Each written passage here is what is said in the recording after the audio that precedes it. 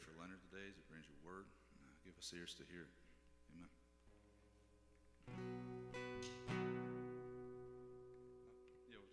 Now, if you want to stand up, we'll sing. It's a song about what we just kind of prayed about.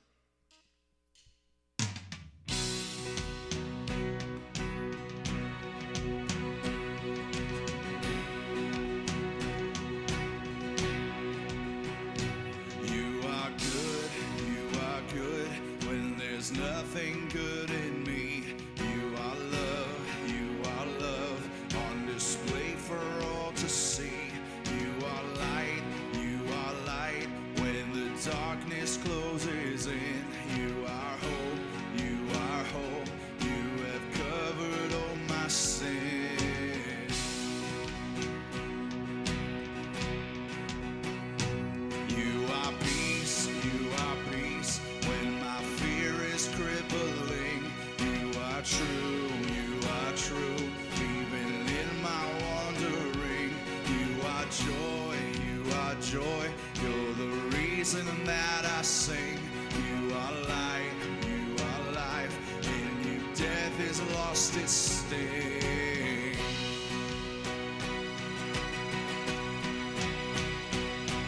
And love, I'm running to your arms. I'm running to your arms. The riches of your love will always be enough.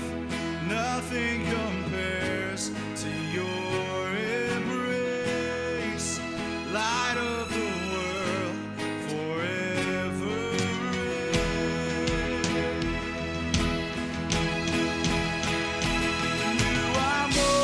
You are more than my words will ever say. You are Lord, all creation will proclaim. You are here, in your presence I'm made whole. You are God,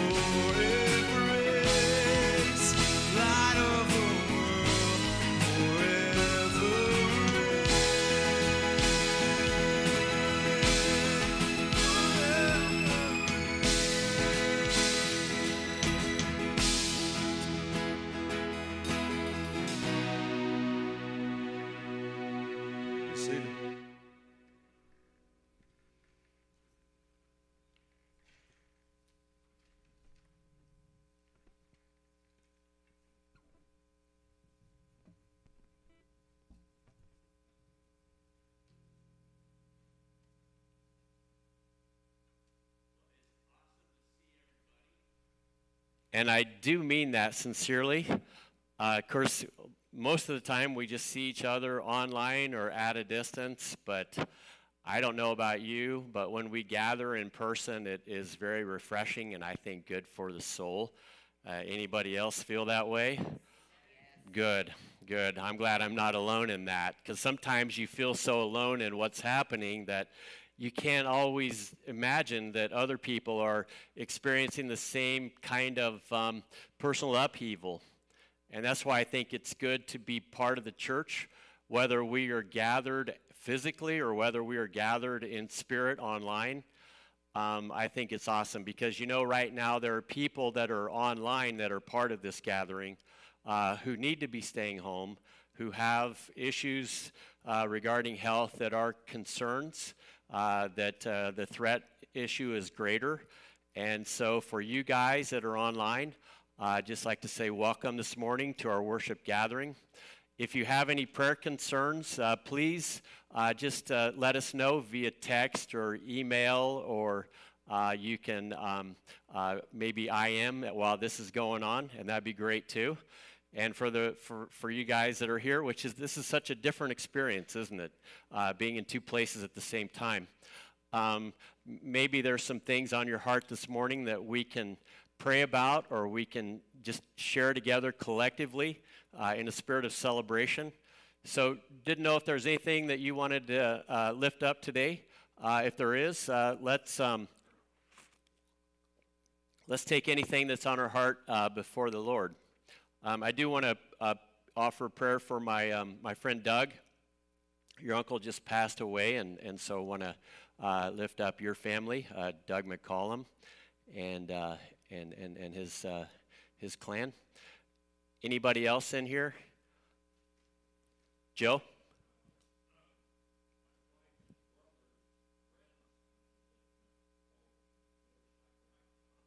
Okay.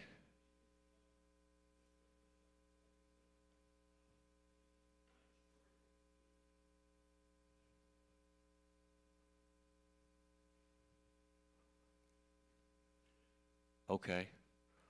What's his first name? Russell?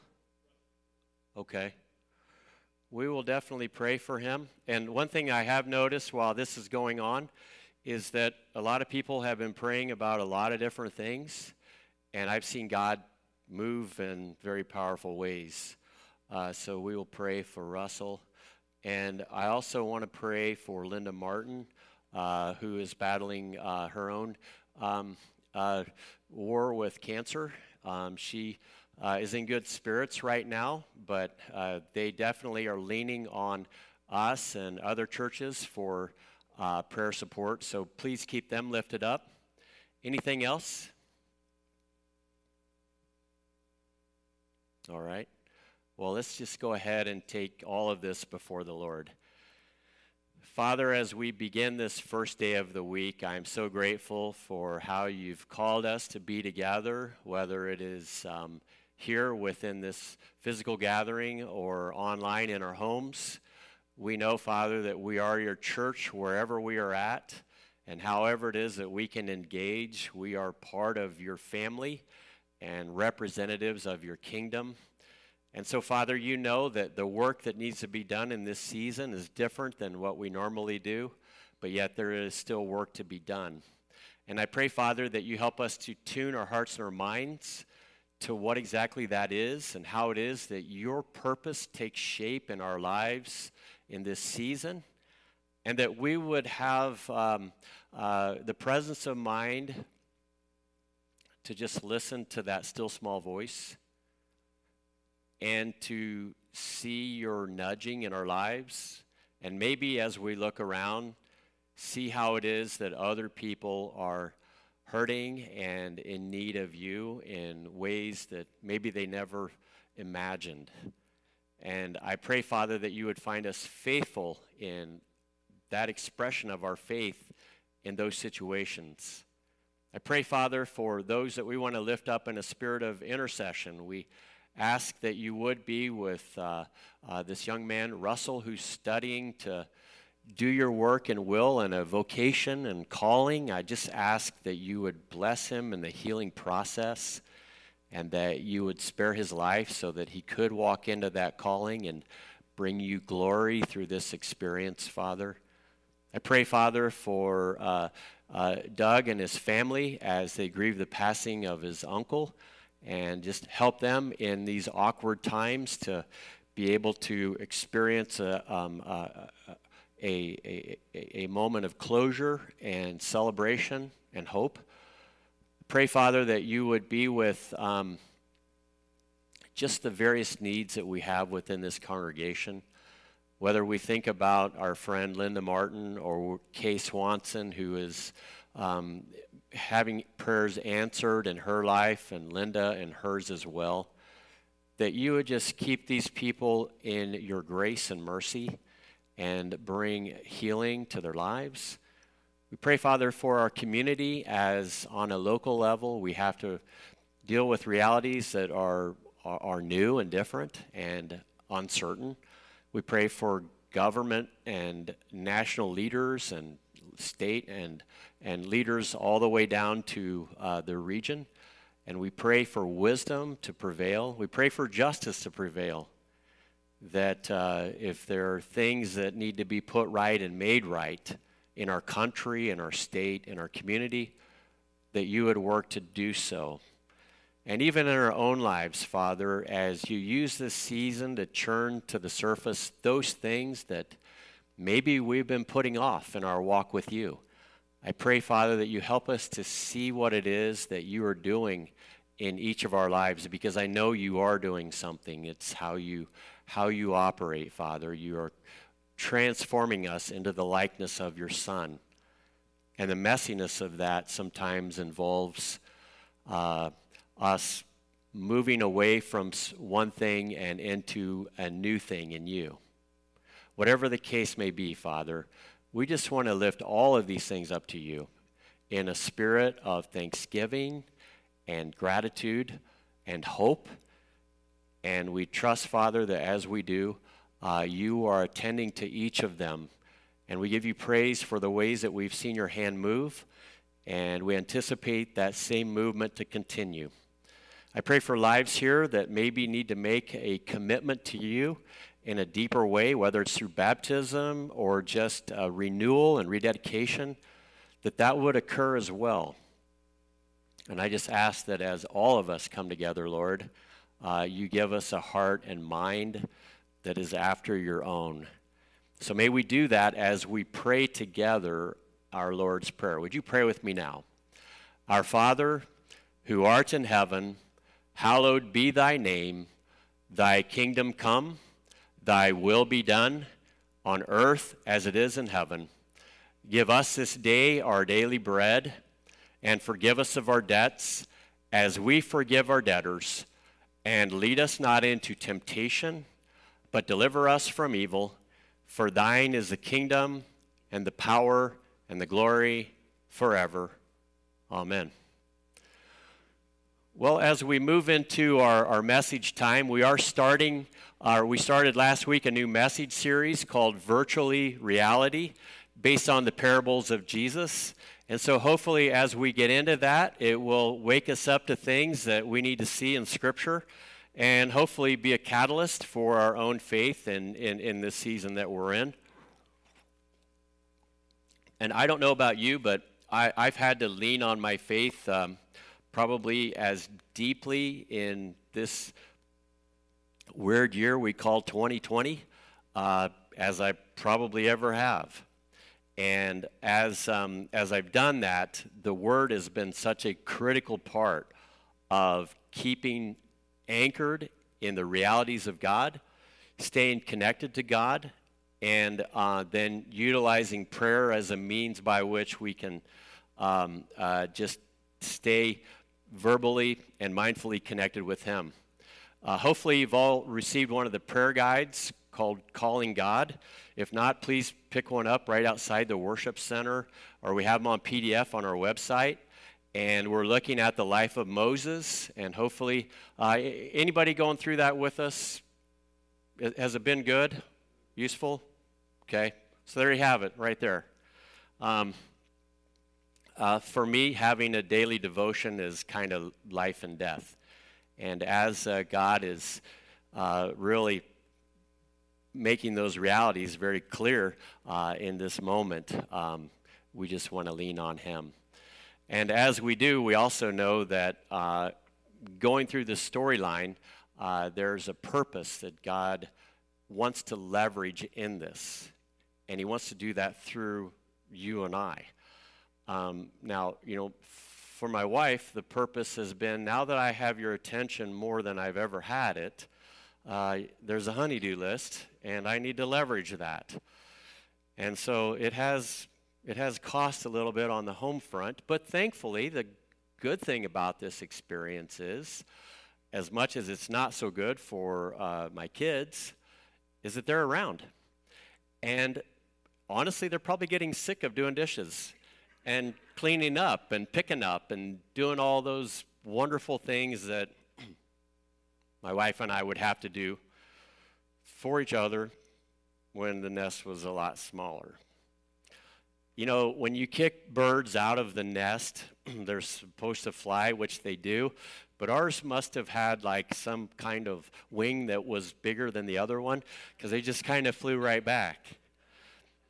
But it has been a joy, to be honest with you, to be able to experience them again. And you really appreciate them, in ways that you didn't before they left. And it's really no different with what's going on here. Now, when God had called His people to do the job that they were supposed to do, and that is to be a light to the world, they really struggled with that, and they got kind of preoccupied with their own affairs and their own world and their own ambitions and all of that. And Jesus had to do kind of a wake-up call for His people. And that's why He came first to Israel to say, we've got to get some things in alignment here.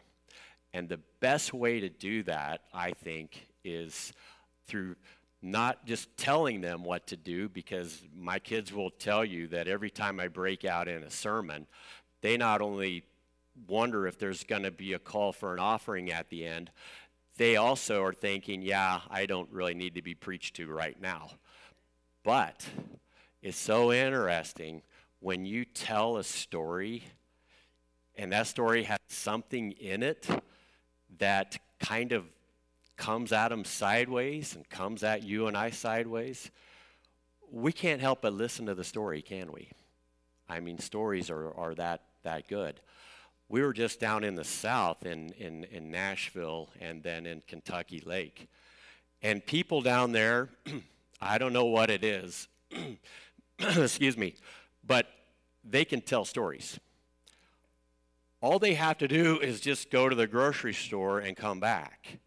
And you sit down with them, and they will give you a detailed narrative of exactly what that was all about. And do so in such a way that you never imagined that there was so much content that could be loaded into just a trip to the grocery store. But for some reason, they can pull that off. We in the North are pretty no-nonsense, aren't we? Kind of straight to the point, because, we're fast-moving, and we just, we want you to get on with it. So I'll get on with it. Jesus told a story, and,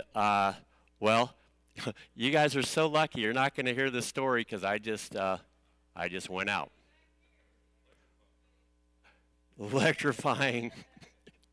I don't know what this is doing online, but hopefully we're good to go. Yeah.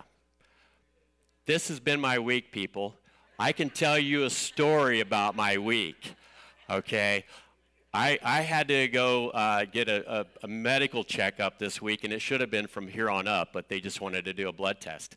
And as I'm driving to Columbiana, just kind of a little bit of a cloudy sky, I see a lightning bolt come down and just crash into the ground, and I'm like, whoa, I didn't anticipate that, because it wasn't really raining or anything, just a big lightning bolt. And I'm like, holy cow.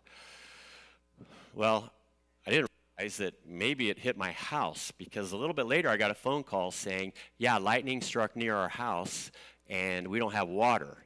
And I'm like, that figures. So we've had a lot of guests in our house since this has been going on. And one of them is my nephew Eli, who's a student in Detroit, and he's coming down to spend some time.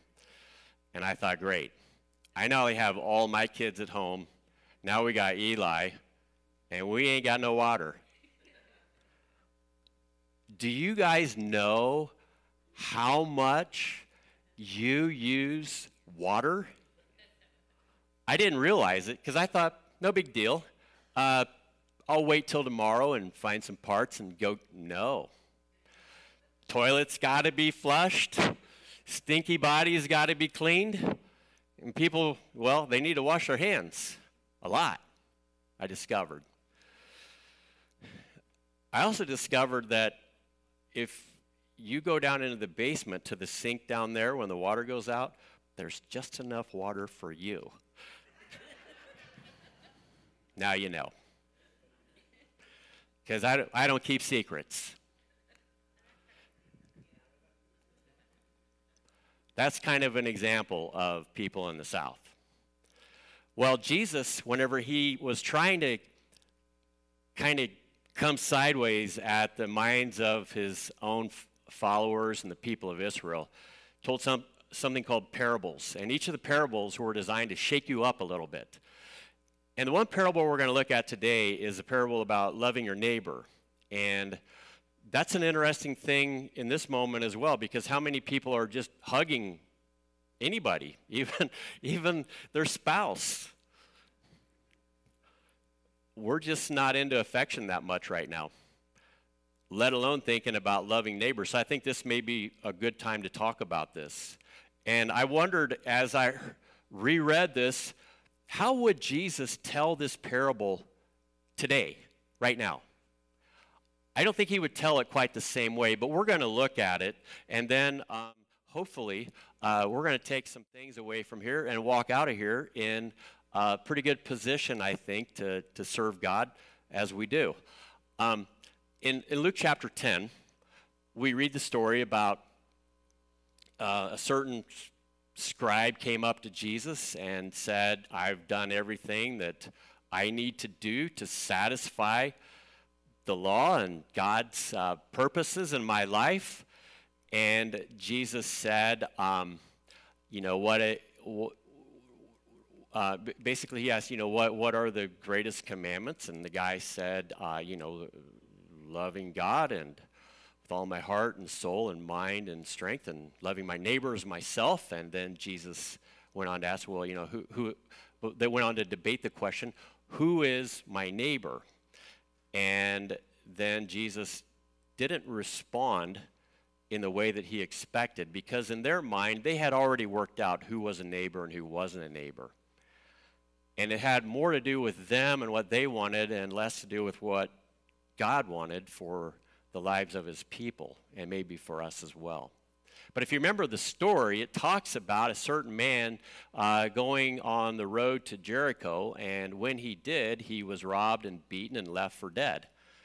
And then the story goes on to describe a scribe who was also on that road. It was a very dangerous road that was mainly the only thoroughfare to Jerusalem. That went through a valley that had a lot of nefarious characters that would waylay you along the way. Or you could go many, many miles out of the way and go around that valley and proceed to your destination accordingly.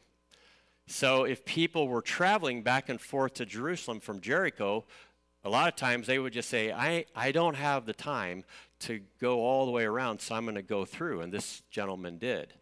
Well, the scribe was on his way to the temple during that particular season, and probably maybe to study under priests and Levites. And when he saw the guy, he made sure that he went around him or stepped over him, and he went on his way because he had important religious work to do. And then, as we know the story, a Levite also was proceeding to the same destination, probably for the same conference that was happening. And he just went clear on the other side of the road. and he didn't defile himself by fraternizing with somebody that was injured and could potentially defile them and their involvement with the temple. It would render them unclean. And so, very practically minded, the Levite said, I can't go there right now. I'll say a quick prayer for him as I go around, and then I need to get to my religious conference. And then we know the last guy that's not driving, he's walking down that road, and he sees the guy who is Jewish, and he himself is a Samaritan, which is just like saying these are two groups of people that hate each other. And he says, I need to show compassion. So he puts the guy up on his donkey and carts him off to the end. And you know the story. Gives the innkeeper 2 denarii and says, take care of him, and I'll be back to settle up whatever we need to do to keep this thing as healthy as we possibly can and hopefully restore this man's life. Now imagine this parable being told this way. And I think it will do it a service. Next day he comes back, and he does have business on the road to Jericho. And on his way, we know he's already done something that was a good deed for another person, but that set him back a little bit. And so he gets rested up, and he begins to proceed again, and he walks by that spot where he rescued that person, and he asks the question, I wonder how he's doing. I hope that he does well. And as he goes around him, not much farther down the road, guess what? There's another person that has been waylaid, and they're laying almost dead on the side of the road. But because he has that kind of heart for people that are hurting and he wants to help, he does the very same thing that he did for the person the previous day, puts him on his donkey, takes him back to the inn, checks how much money he has on him, and says, I'm going to help this guy out, although I'm a day short now and I'm also getting low on cash. So he realizes he's going to be a little bit late for his event, and so he starts off again, and he gets a couple miles past where those two things happen, and guess what happens? There's another person on the side of the road, and they're pretty badly injured, and he's thinking, I see a pattern here, and it must be the same gang of thugs taking on just anybody and everybody that's showing up on this road. What do you think he did? Well, he had a heart of compassion. He wanted to do something that would fulfill the need of the moment, and so he said, I'm already 2 days late. This is putting me back on my cash reserves, but I have to do the humanitarian thing. So loads him up on his donkey, takes him back to the innkeeper, and the innkeeper's like, not again. But assuming that the innkeeper's now ready to read this guy's mind, he knows the drill. And sure enough, he gives him some more money and says, please help him out like you helped the other two out. I got to get going. So down the road he goes again. And it's looking pretty good. He's going by each spot, and he's remembering each of those events because they are a graphic reminder of the disruption.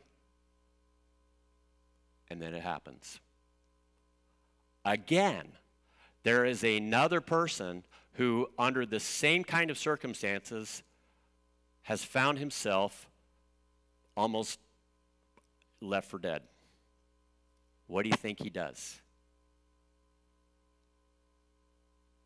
Do you think he just says, I can't do it anymore? What would you do? 4 times? Would you start to feel a little bit of compassion fatigue? Like, whew, this is a lot. This keeps going. I'm never going to get there. And I'm certainly running out of money. Do you ever wonder how doctors and nurses feel right now? Or anybody that is on the front lines of caring for people that God says you need to love your neighbor as yourself? Or anybody else, for that matter, who is in close contact with people that are living under conditions that could be threatening for the people that care for them? Do you ever wonder if Jesus had a parable that would respond to compassion fatigue, where you know you want to help, but you realize that the burden of helping is too great? Now, Jesus was trying to single out individuals so that he could make it very personal. And there were a lot of things that Jesus did that were very one-on-one and very individual-like. But there were also things that Jesus did that I think answered that question.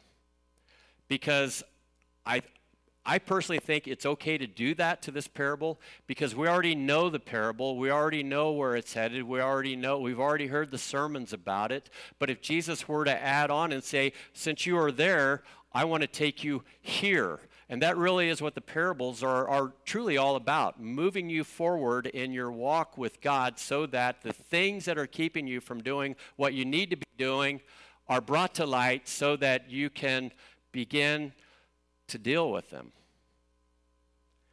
Now, when I look at the scribe and the Levite, I have to be honest with you, I've had my moments where I've been those people. And I wondered, why was it that in my calling I was that person? And if I expanded that parable out the way I just did, it's because I was just worn out. I just couldn't do anymore. There was nothing left. So does God want each individual to rescue everyone and everything all the time? Or do you think God has another answer for all of these questions? And maybe they're not important to you, but I think they are to God. As you look at this parable and you unfold it that way, what would be your response if you were that Samaritan and you're running out of time, you're running out of resources, and you're running out of emotional energy? You are just spent. What would you do? Would you say, God, why? I can't do this. Well, I think, honestly, there are two responses.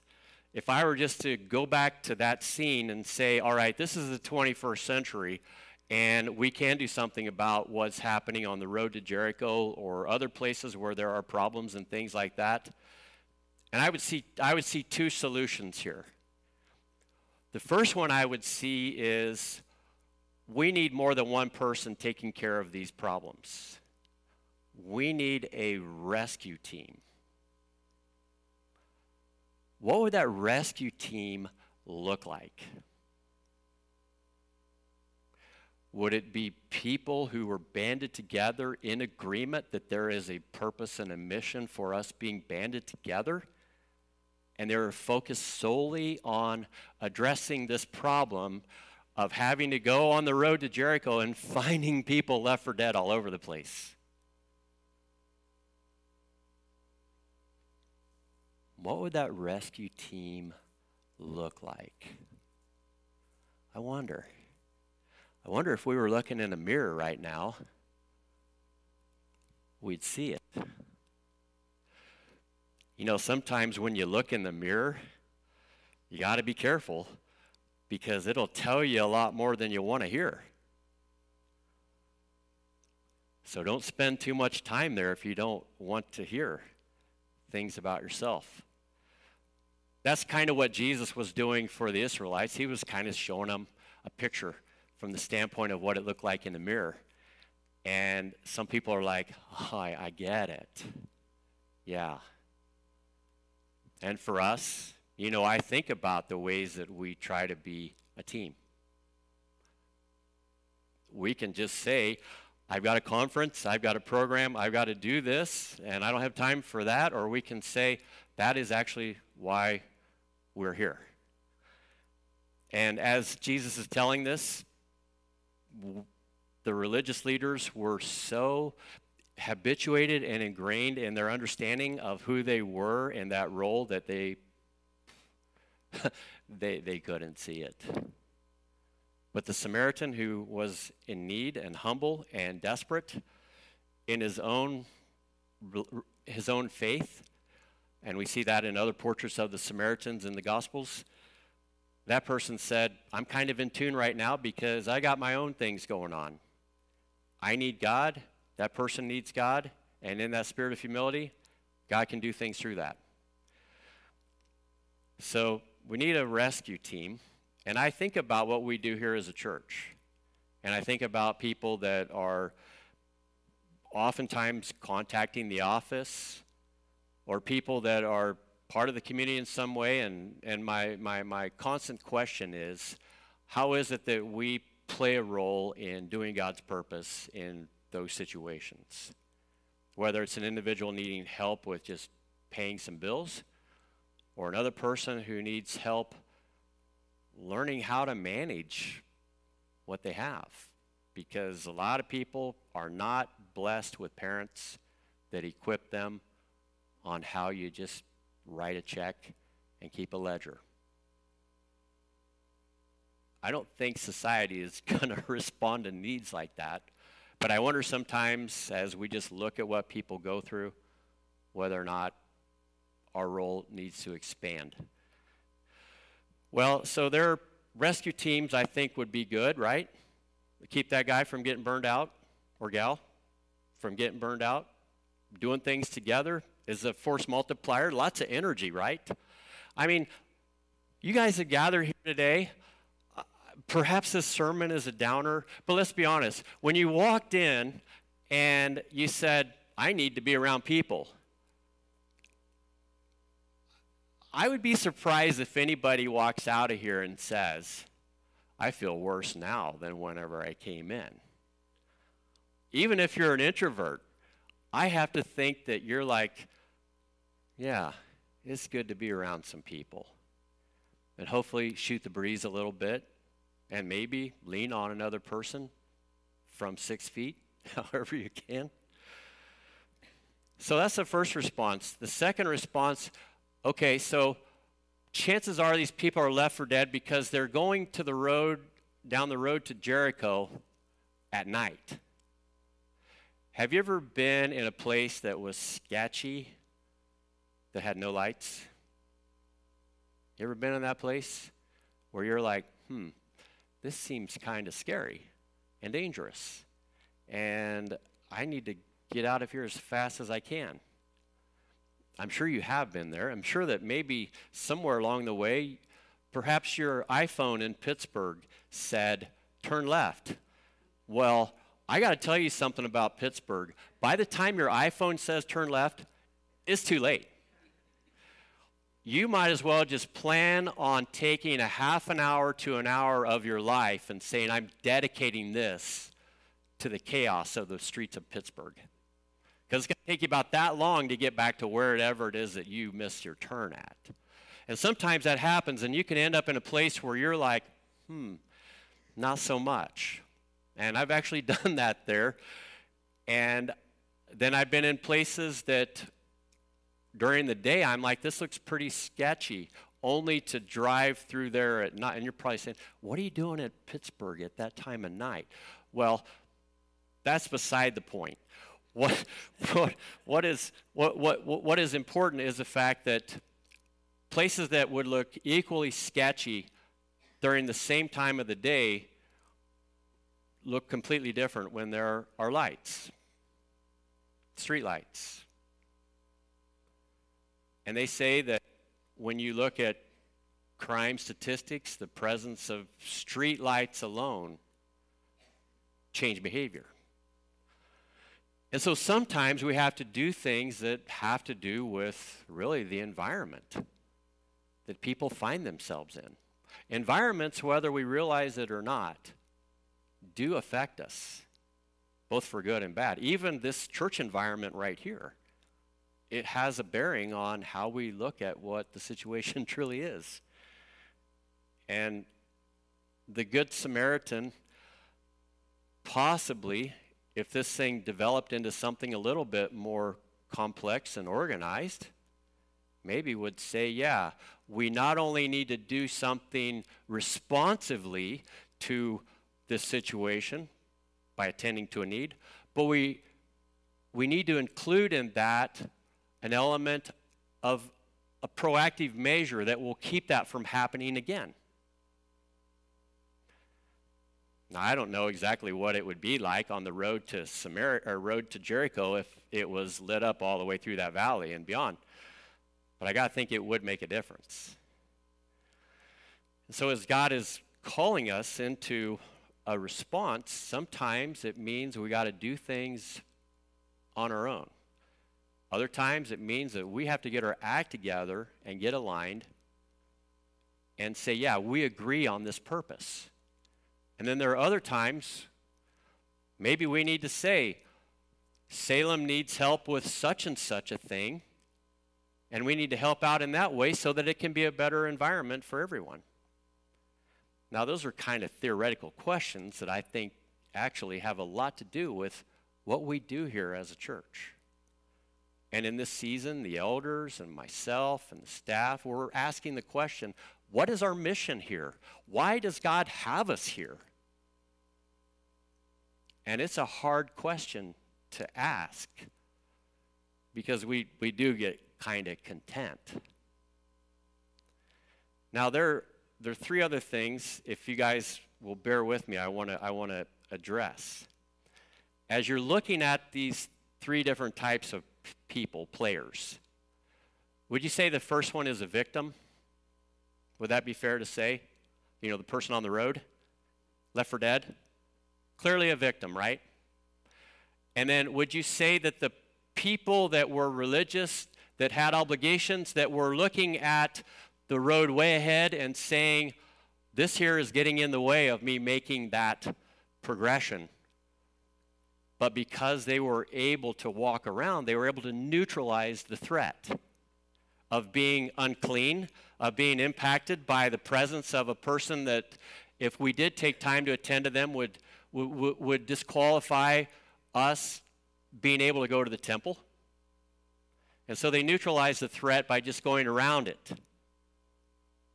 And then there's the third person who responded to the problem that threatened his time, threatened his resources, and pretty much put him out. And yet he said, the sacrifice is so worth it. This is actually an opportunity for God to move, and something good can happen in this. The religious people had lost sight of the fact that God works through the lives of people that do his work. And they were just going through the motions. Now I want to show, I don't know if I can show the graphic up there or not, but there's a circle that each of us are in right now. One of those circles is not that circle, it's the victim circle, okay? That's the one that says all the forces at work in the world are working against me and I can't do anything about it. And I continue to think about how much I can't do anything, that I get myself in a state where I've basically become helpless. Now, granted, if you're beaten up and left for dead, you are clearly a victim. But if you're not beaten up and left for dead and you can still take nourishment, move around, and do things, there's no reason why you should be saying that all the forces in the world are against me and therefore I'm a victim. You can't go there as a believer. You can't. I mean, I remember as a kid thinking, you know, I'm helpless, things are working against me, I feel bad, I'm just going to go to the cellar and eat worms. And as a kid, I get it, but as an adult, no. But I'll tell you the thing I have been guilty of as a human being, and that is a neutralizer. That is, I have a goal, and there's drama getting in the way of the goal that I don't have time for, and so I'm going to try to find a way, either emotionally, psychologically, or behaviorally, to work around it so I can get where I need to go. Or I could just say, I don't want to be a victim, but I also don't want to be impacted by this stuff, and so I find safe distractions to keep myself from even going there. I'm just neutralizing the threat by just going somewhere in my head.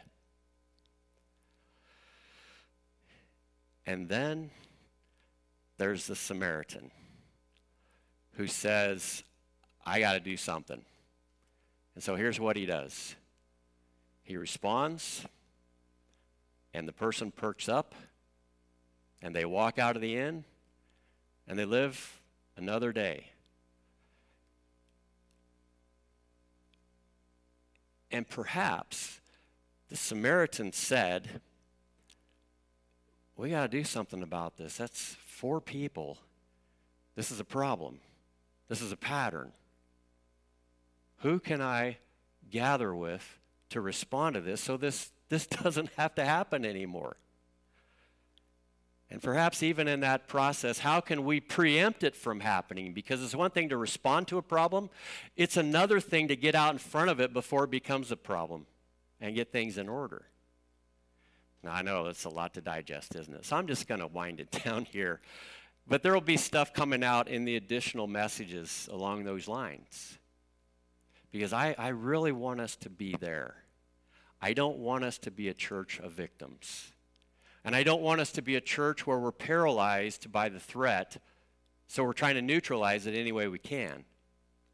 I want us to be a church that says, in this season, God, what is it that we need to respond to? And then in this season, God, what is it that we need to preempt so that we don't create unnecessary drama for people because we've got that in order? And that's kind of how I see the parable today.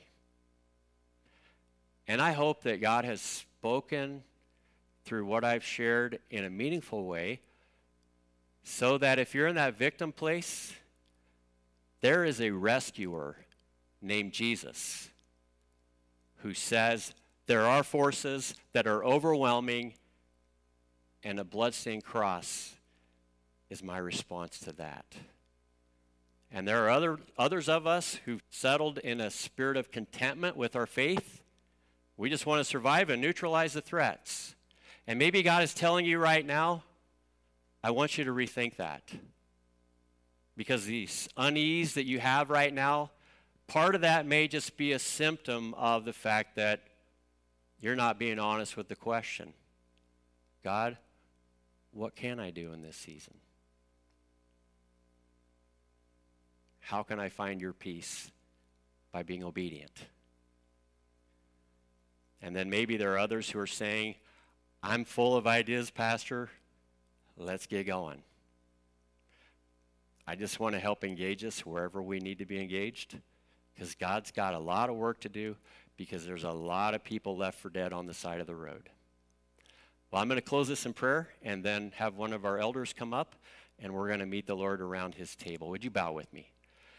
Father, we are so grateful that as we hear this message in a fresh way, I hope, Father, that what I've shared is in the spirit of what your Son would call us to do in this moment. I pray, Father, that I haven't violated your word in any way, but just expanded on the intentions of your Son. And if that's the case, Lord, I pray for each of us that our takeaway from what we've heard will in some way, personally or corporately as a body, as a church family, will help us to see the road ahead in the way that we need to see it. Thank you, Father, for the time and the energy and the attention that you've given me to have this hearing in the lives of the people that have received it. And I pray that it wouldn't return void. Bless everyone here as they find in you that satisfaction from your word. Bless our people online who are seeking, that hopefully they can find you in it. And I pray these things in Jesus' name. Amen.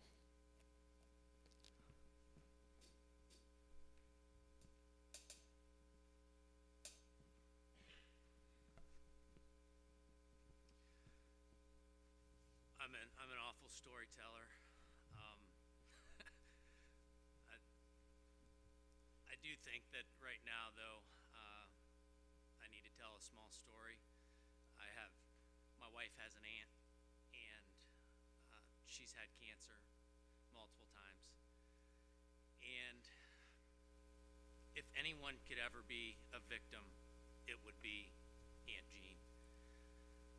But there is never any person that could be any happier to be here and that feels they have a true purpose to be here than Aunt Jean. Cancer's come back multiple times. She's struggling through it again. And it's hard to watch that, but at the same time, her attitude towards everything makes it almost, I don't want to say easy to see it, but it gives hope to me and everyone else that you can survive these things. And she's okay if she doesn't survive. Her faith in God is a huge part of her life, but she has decided not to be the victim. And I honestly believe that that's a choice that we all make. We can choose to be the victim, or we can choose to push forward. And during this strange time that we're living in, all we see is bad on the news. We very seldom hear the good, but I just thought that this small story, even though I've left out a million details of it, can give people hope that you don't have to be the victim. And the whole reason you don't have to be the victim is because of the hope we have in eternal life and from our Lord Jesus Christ. And as that leads us in this time of communion, let's just remember the sacrifice that he made for us so that we don't have to worry about being the victim, and we have something that we can look forward to in the rest of our lives and not fear what we have here today. So with that, let's go to him in prayer. Dear Heavenly Father, we thank you for this time that you've given us all to come together. We thank you for the message that you've given us today. Lord, we pray that you would help us to focus our hope on you, hope in you, and that you would take away the fears that we might face in our lives. And we thank you for the sacrifice your Son Jesus Christ made for us, and we ask your blessings upon the cup and the loaf as we partake. In your Son's name, amen.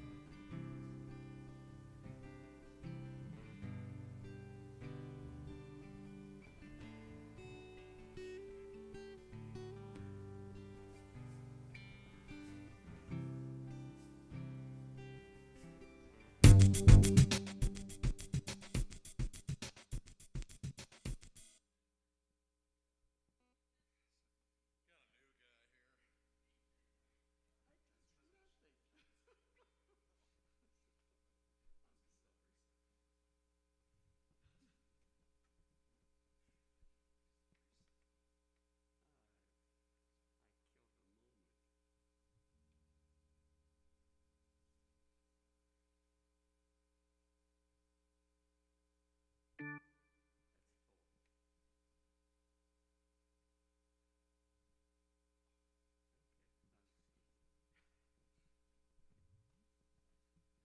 no way to recover from that one. No, we lost power and it reset the keyboard. So it's not your fault. Well, yeah, I don't know what to say after that. That's shocking. But yeah, it's nice to be with you all today.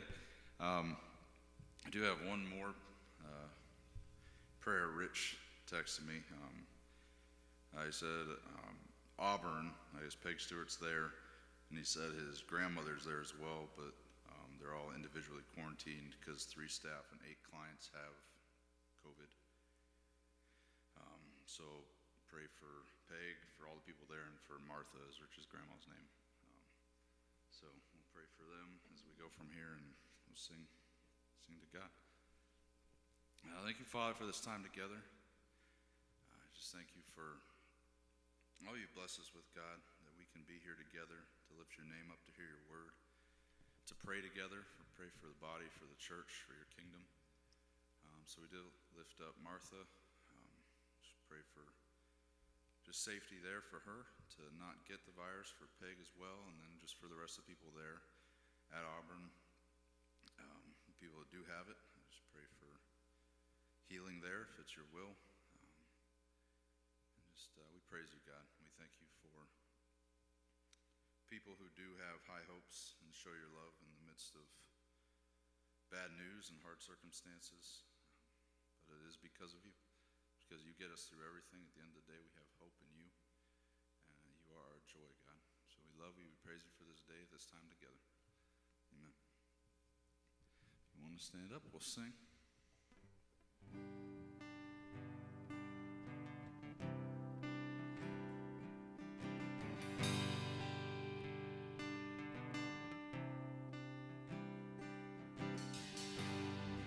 Amazing love that welcomes me, the kindness of mercy that bought with blood wholeheartedly, my soul undeserving. God, you're so good. God, you're so good. God, you're so good. You're so good to me.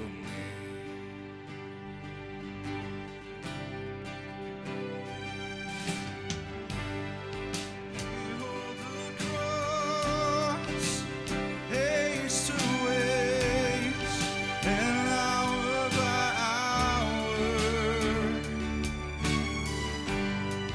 lifted our race, the sinner saved, the work of your power. God, you're so good.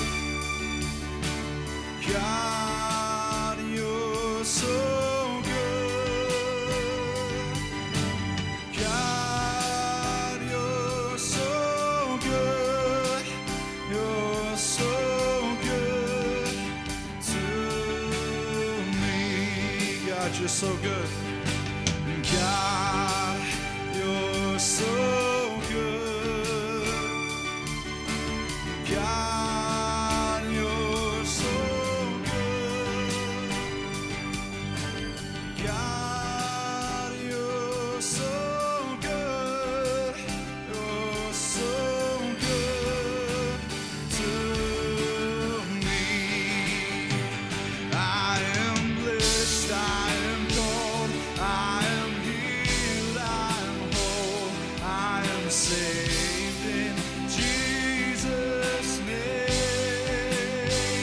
Highly favored, anointed, and filled with your power for the glory of Jesus' name.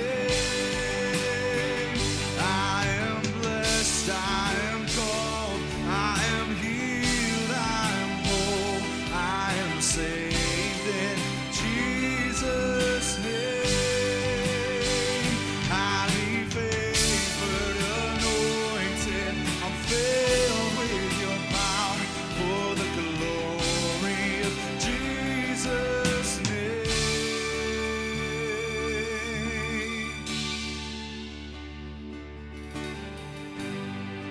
And when this life brings suffering, Lord, I will remember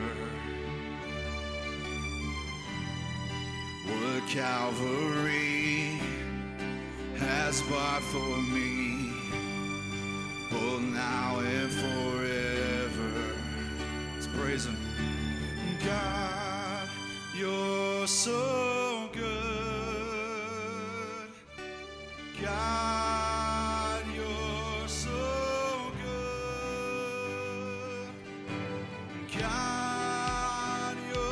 so good. You're so good to me. God, you're so good. God, you're so good. God, you're so good. You're so good to me. Praise God, He is good. Hope you're all safe and have a nice week. Remember, don't be a church of victims. Be a church of Chuck Norrises. See y'all later.